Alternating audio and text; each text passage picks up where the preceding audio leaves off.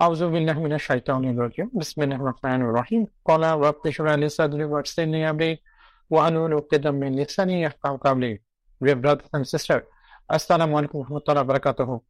শীতের এই সন্ধ্যায় আমরা আবারও আপনাদের সামনে হাজির হয়েছি কোরাপোরেটিভ আইডিয়াস আয়োজিত 107তম সাপ্তাহিক আলোচনা অনুষ্ঠানে। আশা করছি আপনারা সবাই আজকে যে অনুষ্ঠানে সবাই যারা অংশগ্রহণ করছেন তারা সবাই ভালো এবং সুস্থ আছেন। আজকে আমরা যে বিষয়টি নিয়ে আলোচনা করব তা আশা করছি ইতিমধ্যে আপনারা ইনভাইটেশন মেসেজে তা লক্ষ্য করেছেন। আমরা সবাই পশ্চিমা ধ্যান ধারণা গ্রহণকারী বিশ্বকে আসলে উন্নত বিশ্ব বলে জেনে এসেছি এবং এই উন্নত বিশ্বের সবকিছুকেই আমরা বিনা প্রশ্নে গ্রহণ করছি এবং অন্যকেও তা গ্রহণ করার জন্য পরামর্শ দিচ্ছি। সেই প্রেক্ষাপটে আমরা আজকে আসলে জানার চেষ্টা করব এই যে উন্নত বিশ্ব বলতে আমরা যেটা জানি, এই উন্নত বিশ্ব আসলে কতটা উন্নত। শুরুতেই আমি আজকের প্যানেল বৃন্দের সাথে আপনাদের পরিচয় করে দিতে চাই। আমি মোহাম্মদ শাহরিয়ার আজমান, আজকে সঞ্চালক হিসেবে দায়িত্ব পালন করব। বক্তা হিসেবে আজকে আছেন জনাব মনসুর আহমেদ ভাই এবং প্যানেলে আরো যারা আছেন তারা হচ্ছেন জনাব আবু সাইদ ভাই, আহমেদ ভাই এবং জনাব আতিক ভাই।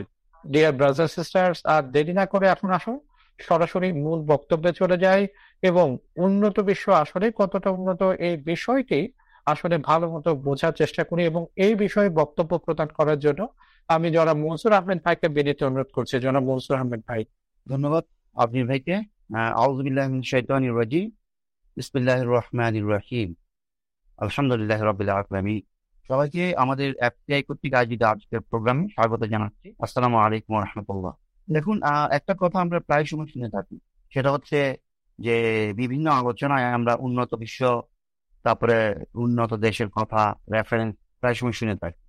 আমাদের যে ব্যবসা বাণিজ্য, শিক্ষা ব্যবস্থা, লেনদেন, এরপর হাসপাতাল, মার্কেট, রাস্তাঘাট, অফিস, আদালত, বাণিজ্য, আমরা যাই বলি না কেন, প্রত্যেকটা জায়গায় উন্নত বিশ্বের এক্সাম্পল আমাদের সামনে নিয়ে আসা হয় এবং উন্নত বিশ্বকে আমাদের সামনে মডেল হিসেবে তুলে ধরা হয় এবং আমাদেরকে বলা হয় যে উন্নত বিশ্বগুলো অমুক অমুক বিষয়ে আপনার ঠিক অমুক অমুক নিয়ম ফলো করে বা এই ধরনের সিদ্ধান্ত গ্রহণ করে। সুতরাং আমরা যদি আমাদেরকে উন্নত বিশ্বের কাতারে নিয়ে যেতে চাই, তাহলে আমাদেরকেও তাদের অনুসরণ করতে হবে এবং আমাদের যারা শিক্ষিত ব্যক্তিবর্গ আছেন, আমাদের ইন্টেলেকচুয়ালস, আমাদের সংবাদ মাধ্যম, মিডিয়া, এবং এরা সবাই আমাদের সবসময় এই উন্নত বিশ্বের গল্প শোনান এবং তাদের রেফারেন্স দেন।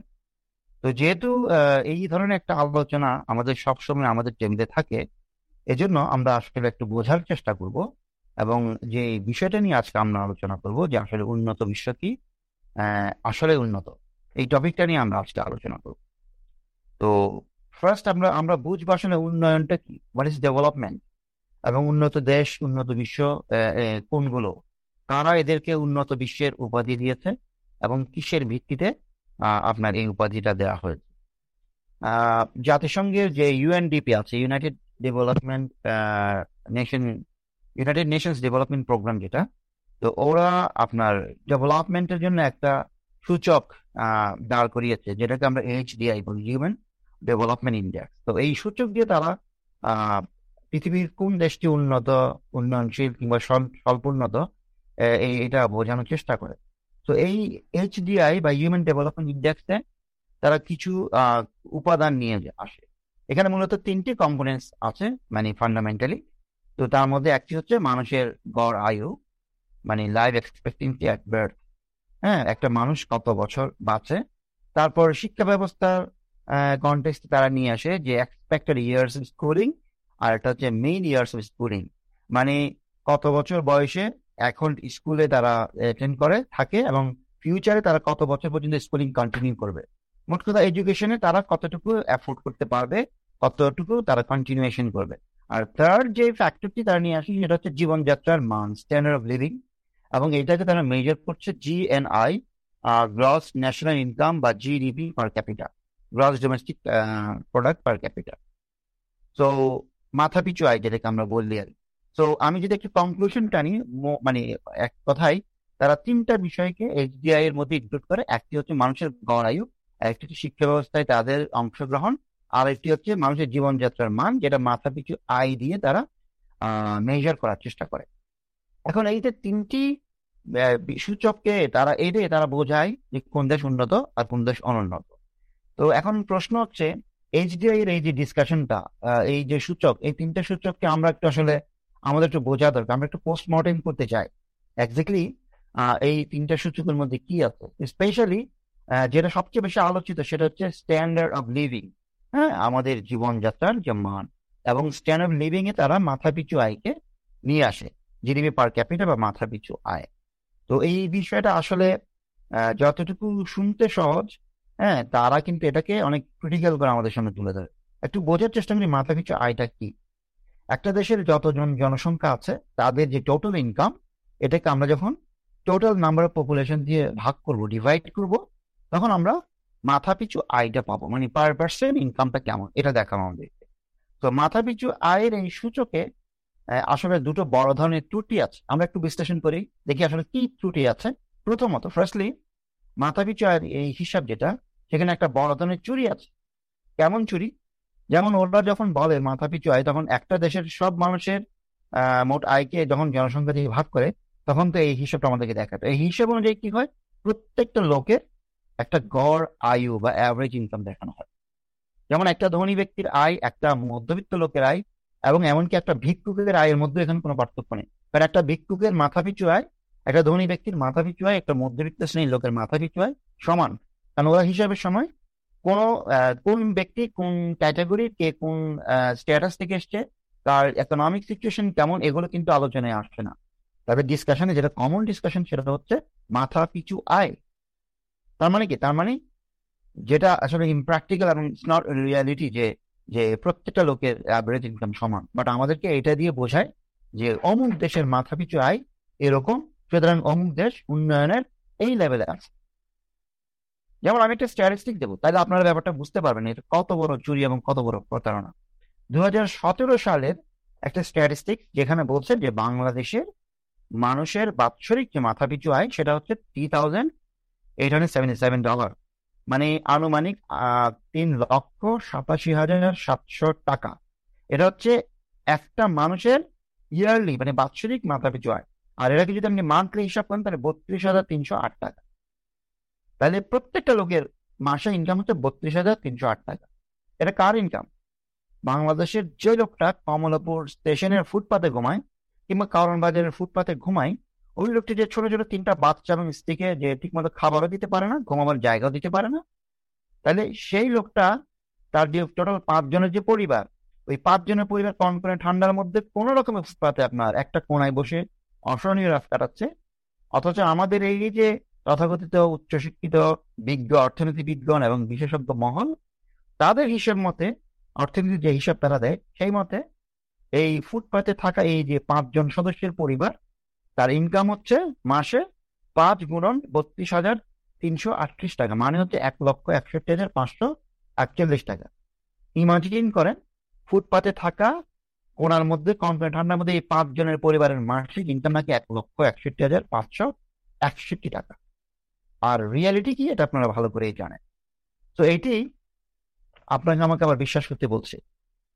এখন ফুটপাতে থাকা এই লোকের পরিবারের যে ইনকাম, যে 1.5 লক্ষ টাকার উপর যে income, where is the income go? ওই কোথায় যায়? What does it go? এই টাকাটা আসলে কে চুরি করে? পুঁজিবাদী উন্নয়নের এই সূচক ঠিক এইভাবেই আপনার আমার সম্পদ চুরি করে একটা জাস্ট প্রতারণামূলক হিসাব আপনাকে আমাকে দেখাচ্ছে। এখন এই হিসাবের মাধ্যমে তারা ঠিক করে যে কোন দেশ উন্নত আর কোন দেশ অনুন্নত। এটা হচ্ছে মাথাপিছু আয়ের প্রথম ত্রুটি। এখন ধরুন মাথাপিছু আয় আমি আরেকটা ত্রুটি আপনাদের সামনে তুলে দেবো। ওটা কি? ওটা হচ্ছে মাথাপিছু আয় বেশি হলে জীবনযাত্রার মান কি আসলে উন্নত হয়? ধরুন একটা পরিবারের আয় অনেক বেশি, তাদের ইনকাম অনেক ভালো, তাদের গাড়ি আছে, বাড়ি আছে, ব্যাংক ব্যালেন্স আছে, ব্যবসা বাণিজ্য অনেক ভালো, কোনো কিছুর অভাব নাই, সবই ঠিক আছে, কিন্তু ওই পরিবারে এই ছেলে মেয়েদের মধ্যে যে নৈতিক মূল্যবোধ নেই, পিতা মাতার প্রতি যে শ্রদ্ধাবোধ নেই, রাত দিন যে নেশাগ্রস্ত অবস্থা থাকে এবং এক একটা দিন এক এক অঘটন ঘটায় এবং বাবা মাকে জাস্ট রাত দিন দৌড়ের উপর রাখে। তারপরে ওই পরিবারের সদস্যরা ব্যবসা এবং টাকার পরিধিকে বাড়ানোর প্রতিযোগিতায় তাদের খাওয়া এবং ঘুমের অনিয়ম হয়। হ্যাঁ, তারপরে পরিবারের সদস্যদের মধ্যে আপনার মদ, জুয়া, পার্টি, পরকীয়া, এরকম নানাবিধ ঘটনা পরিলক্ষিত হয়। তো এই সবকিছু যখন একটা পরিবারের মধ্যে থাকে, এই পরিবারটাকে আপনি কি উন্নত পরিবার বলবেন, সভ্য পরিবার বলবেন? তার তো আর্থিক অভাব নাই, ব্যাংক ব্যালেন্সের অভাব নাই। এবং এই যে চিত্রটা, আমি শুধু এটা আমাদের বাংলাদেশে আপনি যদি ঢাকা শহরের আমি যদি এই ধরনের পরিবারের কথা ধরি, 10টা পরিবারের মধ্যে আপনি 6টা পরিবার পাবেন এই ক্যাটাগরি, যারা উচ্চবিত্ত এবং তাদের ফ্যামিলি স্ট্যাটাস গুলো ঠিক এই ধরনের। এবং এটা কিন্তু বাংলাদেশের মতো একটা মুসলিম প্রধান দেশের কথা বলছে। আর আপনি যদি এটা পশ্চিমা বিশ্বের বিত্তবান সমাজের দিকে তাকান, তাহলে এরকম বিত্তশালী পরিবারের মধ্যে অবস্থাটা আরো ভয়াবহ। কারণ তাদের জীবনের উদ্দেশ্য হচ্ছে আনন্দ এবং ভোগ। আর আমরা তো মুসলিম, তারা তো মুসলিম না। তো তাদের পরিবারগুলোতে কি ধরনের ভয়াবহ বিপর্যয় আছে, যদিও তারা সম্পদে অনেক বেশি এগিয়ে আছে। তো সুতরাং মাথা পিছু আয় বেশি, এটা মানে যে একটা পরিবার কিংবা একটা দেশ উন্নত এবং সভ্য হবে, এটা না আসলে। তো হিউম্যান ডেভেলপমেন্ট ইন্ডেক্সের এই যে একটা কম্পোনেন্ট আমি আপনার সামনে তুলে ধরলাম, এটা ছাড়াও বাকি দুটো কম্পোনেন্টস আছে, এটা আপনারা জানেন। যে তার মধ্যে একটা হচ্ছে হেলথ কেয়ারের কথা বলেছি, স্বাস্থ্যসেবা, আর আর একটা হচ্ছে এডুকেশন। তো স্বাস্থ্যসেবার ব্যাপারে আমি যেটা বলবো, আম, উন্নত বিশ্বের দেশগুলোতে আসলে হেলথ কেয়ার অনেক ভালো আমি জানি, কিন্তু হেলথ কেয়ারের অ্যাভেইলাবিলিটি, মানে প্রত্যেকটা লোক এটা অ্যাফোর্ড করতে পারে কিনা, এই প্রশ্নটা কিন্তু একটা গুরুত্বপূর্ণ বিষয়। যেমন আমি যদি মার্কিন যুক্তরাষ্ট্রের একটা পরিসংখ্যান আপনার সামনে তুলে ধরি, যে ওখানে আপনার হেলথ কেয়ার পেতে হলে হেলথ কেয়ার ইন্স্যুরেন্স লাগে, এবং আপনার প্রায় 28.6 মিলিয়ন লোক, একটা স্ট্যাটিস্টিক্স বলছে যে মার্কিন যুক্তরাষ্ট্রে প্রায় 28.6 মিলিয়ন লোক যাদের হেলথ কেয়ার ইন্স্যুরেন্স নেই, এবং যে কারণে তারা হেলথ কেয়ার পায় না। এটা শুধু মার্কিন যুক্তরাষ্ট্র না, এটা পৃথিবীর অন্যান্য এই পশ্চিমা দেশগুলো বা যাদেরকে আমরা উন্নয়নের সূচকে সবার আগে দেখি, তাদের দেশের এই অবস্থা আছে। এরপর এডুকেশন সিস্টেমের কথা যদি আমি বলি, তাহলে আপনি সেখানেও দেখবেন যে মোর দেন 50% স্টুডেন্ট তার হায়ার স্টাডিজ অ্যাফোর্ড করতে পারে না, বিকজ এটা সো এক্সপেন্সিভ। এটা প্রচন্ড এক্সপেন্সিভ, আপনি চিন্তার বাইরে। তার মানে ওরা একটা লেভেলে গিয়ে কোন রকমের স্কুল করে কলেজ পর্যন্ত আর যেতে পারে না। হ্যাঁ, তারা হয়তো কাজ করে, জব করে, বা অড জব বলেন, যে ধরনের জব বলেন, কিন্তু হায়ার স্টাডিজে সবাই অ্যাফোর্ড করতে পারে না। তার মানে আমি বলছি, হ্যাঁ, এডুকেশনের গবেষণার জায়গাগুলো অনেক বেটার, কিন্তু অ্যাফোর্ড করার যে অ্যাবিলিটি, অন এভারেজে একটা largest portion of the population কিন্তু এটা পাচ্ছে না। তার মানে আমার এডুকেশন ভালো, হেলথ কেয়ার ভালো, বাট আনফর্চুনেটলি যদি এটার অ্যাফোর্ডেবিলিটি সবার জন্য না থাকে, বা ম্যাক্সিমাম লোক যদি এটা অ্যাফোর্ড করতে না পারে, তাহলে হাউ কাম ওই দেশের একটা জনগণ, উন্নত দেশের জনগণ, অথচ সে অনেক সুযোগ সুবিধা ঠিক পাচ্ছে না। তো এই ইটস এ কোয়েশ্চেন। হ্যাঁ, তো আমি একটা স্ট্যাটিস্টিক দিব ওভারঅল, যেহেতু আমি হেলথ কেয়ার এবং এডুকেশনের স্ট্যাটিস্টিক দিয়েছি। আমি এখন ওভারঅল যে দেশগুলো উন্নয়নের সূচকে এগিয়ে আছে, এরকম কিছু দেশের স্ট্যাটিস্টিক আপনার সামনে তুলে ধরবো খুব সংক্ষেপে। যেমন আপনার সুইজারল্যান্ড কিন্তু ওয়ার্ল্ড এর মধ্যে উন্নয়নের সূচকে 1 নম্বর পজিশনে আছে। এছাড়া নরওয়ে, সুইডেন এবং অন্যান্য কান্ট্রি গুলো আছে, স্ক্যান্ডিনেভিয়ান কিছু কান্ট্রি। আর এছাড়া আপনার আমেরিকা আছে, ইউরোপে আপনার ইউকে আছে, ফ্রান্স আছে, এগুলো উন্নয়নের সূচকে অনেক ভালো অবস্থানে আছে। তো এই কয়েকটা দেশের কয়েকটা ঘটনা আমি তুলে ধরবো, কারণ আমার সবগুলো স্ট্যাটিস্টিক তুলে ধরার মতো আসলে সময় নেই, আমরা যেহেতু খুব অল্প সময়ের জন্য আলোচনাটা করব। তো আমি ফার্স্টে ইউএস এর যদি কিছু কনটেক্সট তুলে ধরি, আপনি আমেরিকা 2020-তে ওদের যে কান্ট্রিতে যে সুইসাইড করার যে আত্মহত্যার অ্যাটেম্প নিয়েছে অ্যারাউন্ড 12 লক্ষ লোক, যারা আত্মহত্যা করার চেষ্টা করেছে এবং বিভিন্নভাবে পারেনি। আর আরেকটা স্ট্যাটিস্টিক বলছে 132 জন লোক প্রত্যেক দিন আত্মহত্যা করে মারা যায় ইউএসএ। 132টা লোক প্রতিদিন সুইসাইড করে মারা যায়। কেন? তাদের মধ্যে আসলে কোনো মেন্টাল পিস নাই, হতাশার কাজ করে। কেন? আমরা পরে আসছি। এরপর 1963 সালে আমেরিকার যে প্রেসিডেন্ট জন এফ কেনেডি যখন হত্যাকাণ্ডের শিকার হন, তখন মার্টিন লুথার তার স্ত্রীকে বলেছিল যে দেখবা একদিন হয়তো আমিও এভাবে হত্যার শিকার হব, বিকজ আমেরিকান সোসাইটি রিয়েলি এটা একটা অসুস্থ সমাজ। হ্যাঁ, এইখানে আসলে কোনো মানুষের গ্যারান্টি নেই। আপনারা হ্যারিকেন ক্যাটরিনার নাম শুনেছেন। মার্কিন যুক্তরাষ্ট্রে যখন হ্যারিকেন ক্যাটরিনা আঘাত আনে, তখন সেখানে নিউ অরলিন্সের যখন দুর্যোগকালীন সময়ে যারা ত্রাণ দিতে গিয়েছিলেন, হ্যাঁ, সেই ত্রাণকর্তারা উদ্ধারকারীদের ত্রাণ দিতে গিয়ে ওখানে প্রায় 50 জন মহিলার ধর্ষণের শিকার হয়। জাস্ট ইমাজিন করেন, দুর্যোগকালীন সময়ে ত্রাণ দিতে গিয়ে তারা ওখানকার 50 জন মহিলাকে ধর্ষণ করে। এটা হচ্ছে রিপোর্টেড। হ্যাঁ, এরপর আপনার এছাড়া তো তাদের আরো করাপশন আছে। হ্যাঁ, যেমন তাদের অর্থনীতিকে তারা লাভবান করার জন্য, তারা এই পণ্যের দাম পাওয়ার জন্য তারা প্রতি বছর হাজার হাজার মেট্রিক টন গম এবং অন্যান্য খাদ্যশস্য সমুদ্র ফেলে দেয় যাতে পণ্যের দাম ঠিক থাকে, তাদের মুনাফা ঠিক থাকে। এরপর রেসিজম, আপনারা জানেন যে আমেরিকায় কি পরিমাণে ভয়াবহ জাতিগত দাঙ্গা আছে। কৃষ্ণাঙ্গ জর্জ ফ্লয়েড হত্যাকাণ্ডের ঘটনা জানেন, যেখানে তাকে গলা টিপে শ্বাসরোধ করে মারা হয়। এরপর আমরা দেখি বিভিন্ন সময়ে স্কুলগুলোতে হঠাৎ করে 10 জন 20 জনকে গুলি করে হত্যা করলো এবং হত্যাকারী পরে নিজেকে হত্যা করে। তো এইরকম অগ্নিসংযোগ, হত্যা, লুটের ঘটনা আছে, আমি আর অত ডিটেলসে যাচ্ছি না। তো দিস ইজ আমেরিকা। হ্যাঁ, এরপর আপনি থিঙ্ক অ্যাবাউট ইউকে। আমি যদি ব্রিটেনের কথা বলি, ব্রিটেনের প্রায় প্রত্যেকটা দিন একটা স্ট্যাটিস্টিক বলছে 20 লক্ষ অ্যাডাল্ট পার্সন খাদ্যের অনিশ্চয়তায় আছে, মানে খাদ্য নিশ্চয়তা থেকে তারা বঞ্চিত প্রতিদিন, এভরিডে। মানে 20 লাখ পিপল, তারা জানে না আদৌ তারা ঠিক মতো খেতে পারবে কিনা। হ্যাঁ, they are very much unsure about their food. ওয়ারেজ এই ব্রিটেন ভারতবর্ষ থেকে আপনার 35 ট্রিলিয়ন ডলারের সম্পদ লুটপাট করে নিয়ে যায়। হ্যাঁ, এবং এরপরে তারা দীর্ঘদিন ধরে সম্পদের পাহাড় করে, কিন্তু এখন তাদের অবস্থা দেখেন। এবং ব্রিটেনের প্রতি 5 জনের মধ্যে 1 জন ধর্ষণের শিকার হয়, 5 জনের মধ্যে। আর স্ট্যাটিস্টিক বলছে 100 জনের মধ্যে ধর্ষণ হওয়ার পর মাত্র 3 জন রিপোর্ট করে, বাকি 97 জন রিপোর্ট করে না, হেনস্থা হওয়ার ভয়ে। হ্যাঁ, সমাজে মুখ রক্ষার কারণে। তাহলে 97 জন রিপোর্ট করেন 100 জনের মধ্যে, এর মধ্যে আমরা দেখতে পাচ্ছি 5 জনের 1 জন ধর্ষিত হয়। তাহলে বাস্তবে আসলে কতজন ধর্ষণের শিকার হয়, এই স্ট্যাটিস্টিক্স আপনারা খুব সহজেই বুঝতে পারবেন আশা করছি। হ্যাঁ, এরপর আপনি সুইডেনের কথা যদি বলি, আমি সুইডেনে জাস্ট এটা জুলাই 21 তারিখে সুইডেনের একজন পিটার নামে এক সুইডিশ নাগরিক, সে একটা টুইট করেছিল, একটা মেসেজ। সে বলতেছিল যে দিস ইজ সুইডেন, যে দেখেন 26 women raped every day almost on average. তারপর this is Sweden way average 4 bombing every week, প্রত্যেক সপ্তাহে 4টা বম্বিং হয়, কার অ্যাক্সিডেন্ট হয়, মানে গাড়িতে অগ্নিসংযোগ হয় এভরি নাইট। তারপরে বলতেছে মোস্ট শুটিংস ইন দ্য ইউরোপের যত শুটিংস হয় গোলাগুলি, তার সব ম্যাক্সিমাম শুটিংস হয় আপনার সুইডেনে। এরপর বলছে 40,000 women genitally mutilated।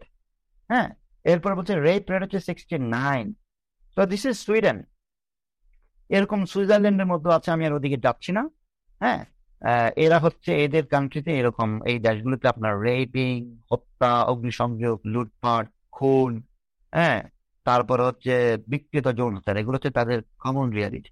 হয় হ্যাপিয়েস্ট নেশনের জন্য ক্যাপিটাল, আবার সুইসাইডেরও ক্যাপিটাল।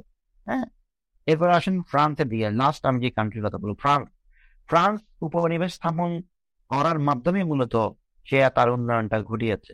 হ্যাঁ, আপনার ফ্রান্সের যে কলোনি আছে, এই একটা কলোনি যেমন হেইতির নাম শুনেছেন, তো Haiti one of the poorest country in the world.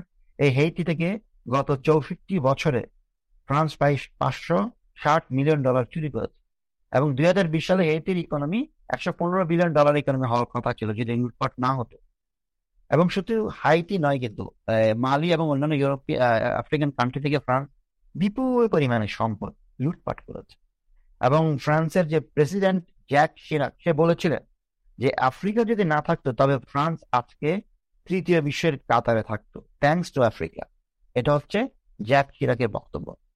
এখন প্রশ্ন হলো, কিন্তু কেন এই বেহাল দশা? যাদেরকে আমরা উন্নত বিশ্ব বলছি, আসলে তাদের বেহাল দশা কেন?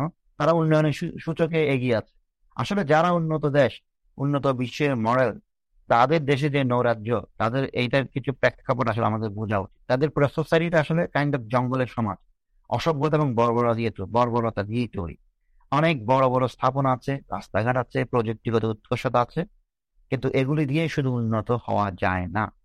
একটা রাষ্ট্র এবং সমাজকে যদি আমরা উন্নত বা সভ্য হতে হয়, তাহলে সেখানে আপনার নৈতিক মূল্যবোধ থাকতে হবে, মানবিক গুণাবলী, দায়িত্ববোধ থাকতে হবে, শ্রদ্ধা থাকতে হবে, এবং জীবন সম্পর্কে সঠিক এবং বিশুদ্ধ দৃষ্টিভঙ্গি থাকতে হবে। পশ্চিমা বিশ্বে বস্তুগত কিছু উন্নয়ন তারা করেছে বিভিন্ন সময় লুটপাটের মাধ্যমে, হ্যাঁ, কিন্তু তাদের অন্যান্য জায়গাগুলোতে ভয়াবহ বিপর্যয়। এর জন্য পশ্চিমারা যখন একটা দেশকে উন্নত বলে, এবং উন্নত বলার জন্য তারা যে সূচকগুলো আপনার আমার সামনে হাজির করেছে, সেই সূচকগুলো আসলে উন্নয়নের কিছু উপাদানকে তারা ইনক্লুড করেছে। যেমন তাদের যে সূচক, সে সূচকের মধ্যে হত্যা, লুণ্ঠন, ধর্ষণ, অগ্নিসংযোগ, আত্মহত্যা, গান শুটিং, বিবাহ বিচ্ছেদ, হতাশা, মাতাল, নেশাগ্রস্ত হওয়া, এই যাবতীয় যে বিষয়াদি, এগুলো তাদের সূচকে স্থান পায় না। যদি এগুলো উন্নয়ন সূচকে তারা অন্তর্ভুক্ত করত, তবে উন্নয়নের তালিকায় ওদেরকে খুঁজেও পাওয়া যেত না। এখন পশ্চিমা সমাজ, এই জঙ্গলের সমাজ হওয়ার পেছনে কিছু বিষয় দায়ী। তার মধ্যে একটা অন্যতম প্রধান বিষয় হচ্ছে তাদের দৃষ্টিভঙ্গি, জীবন সম্পর্কে তাদের দৃষ্টিভঙ্গি। যেহেতু তারা মনে করে যে জীবন একটাই, এটাকে সর্বোচ্চ উপভোগ করতে হবে, সেহেতু তারা তাদের যে সেকুলার বা ধর্মনিরপেক্ষ যে আকীদা, এটাকে তারা গ্রহণ করেছে এবং এই আকীদা অনুযায়ী জীবনের দৃষ্টিভঙ্গি তারা ঠিক করেছে যে কোনো মূল্যে তারা রাত দিন ব্যস্ত থাকবে সর্বোচ্চ সুখ এবং আনন্দের ধান্দায়। এবং এটাই নিশ্চিত করার জন্য তাদের এই যে সেকুলার আকীদা বা ধর্মনিরপেক্ষ আকীদা 4টি স্বাধীনতাকে সামনে রেখে আমাদের সামনে হাজির হয়। মানে 4টা ফ্রিডম তারা এনশিওর করে। এই 4টা ফ্রিডম কেন এনশিওর করে? তারা 4টা ফ্রিডমের মাধ্যমে তারা আসলে সর্বোচ্চ যে সুখ, তাদের যে জীবনের উদ্দেশ্য, এটাকে তারা অ্যাচিভ করতে চায়। আর এটা করতে গিয়েই পুরো সোসাইটিটা জঙ্গলের সমাজে পরিণত হয়। যেমন তাদের ব্যক্তি স্বাধীনতা বা পার্সোনাল ফ্রিডম, তাদের এই 4টা স্বাধীনতার একটা অন্যতম। এই পার্সোনাল ফ্রিডম ছেলে মেয়ের অবাধ যৌনাচারকে ছড়িয়ে দিয়েছে এবং এটির আলটিমেট পরিণতি হলো বিকৃত যৌনাচার, গণধর্ষণ, সমকামিতা, নেশা, পার্টি, মদ, মাতলামি ইত্যাদি। তাদের যে ব্যক্তি স্বাধীনতা এবং জীবনকে সর্বোচ্চ উপভোগ করার চিন্তা, এটা তাদেরকে বিবাহ, পরিবার, সামাজিকতা, দায়িত্ববোধ ইত্যাদি বিষয় থেকে বের করে দিয়ে তাদের মধ্যে এক ধরনের ইন্ডিভিজুয়ালিস্টিক মেন্টালিটি, মানে ব্যক্তিতান্ত্রিক মন মানসিকতা, দায়িত্বহীনতা, স্বার্থপরতা, এগুলো তাদের মধ্যে তৈরি করেছে। ফলে তারা সহজে হতাশ হয়ে যায় এবং কষ্ট সহিষ্ণু হতে পারে না, ধৈর্যশীল হতে পারে না, যা তাদেরকে আত্মহত্যার দিকে ধাবিত করে। সম্পদ অর্জনের স্বাধীনতা এবং জীবনকে সর্বোচ্চ ভোগ করার যে দৃষ্টিভঙ্গি, তাদেরকে যে কোনো পন্থায় সম্পদ অর্জনের দিকে ধাবিত করে। ফলে তারা সুযোগ পেলেই বিভিন্ন দোকানপাটে লুটপাট করে, অগ্নিসংযোগ করে, ব্যাংক ডাকাতি করে এবং বিভিন্ন ধরনের প্রতারণামূলক পুঁজিবাদী ব্যবসা খুলে বসে। যেমন বিভিন্ন অজানা বিষয় এবং অনিশ্চিত ভবিষ্যতের ঘটনাকে পুঁজি করে তারা কোটি কোটি ডলারের ইন্স্যুরেন্স বিজনেস করে।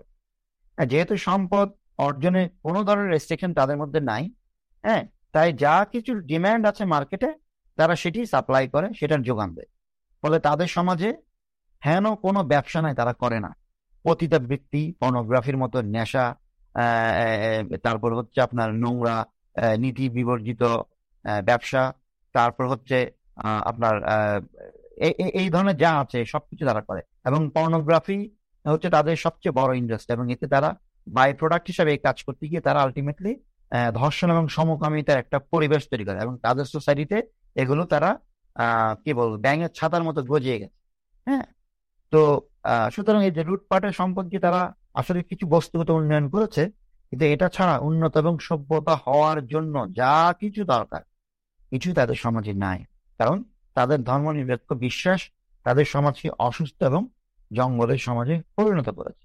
এখন এই যে একটা ভয়াবহ বাস্তবতা, যাদেরকে আমরা উন্নত বিশ্ব বলি, যাদেরকে উন্নত দেশ বলি, তাহলে এই আমরা বুঝতে পারছি যে আসলে তারা মোটেও উন্নত নয়। এখন সমাধান কি? আমরা কি করতে পারি? আমাদেরকে এই ধরনের ভয়াবহ পরিস্থিতি থেকে বের হয়ে আসতে কি করতে হবে?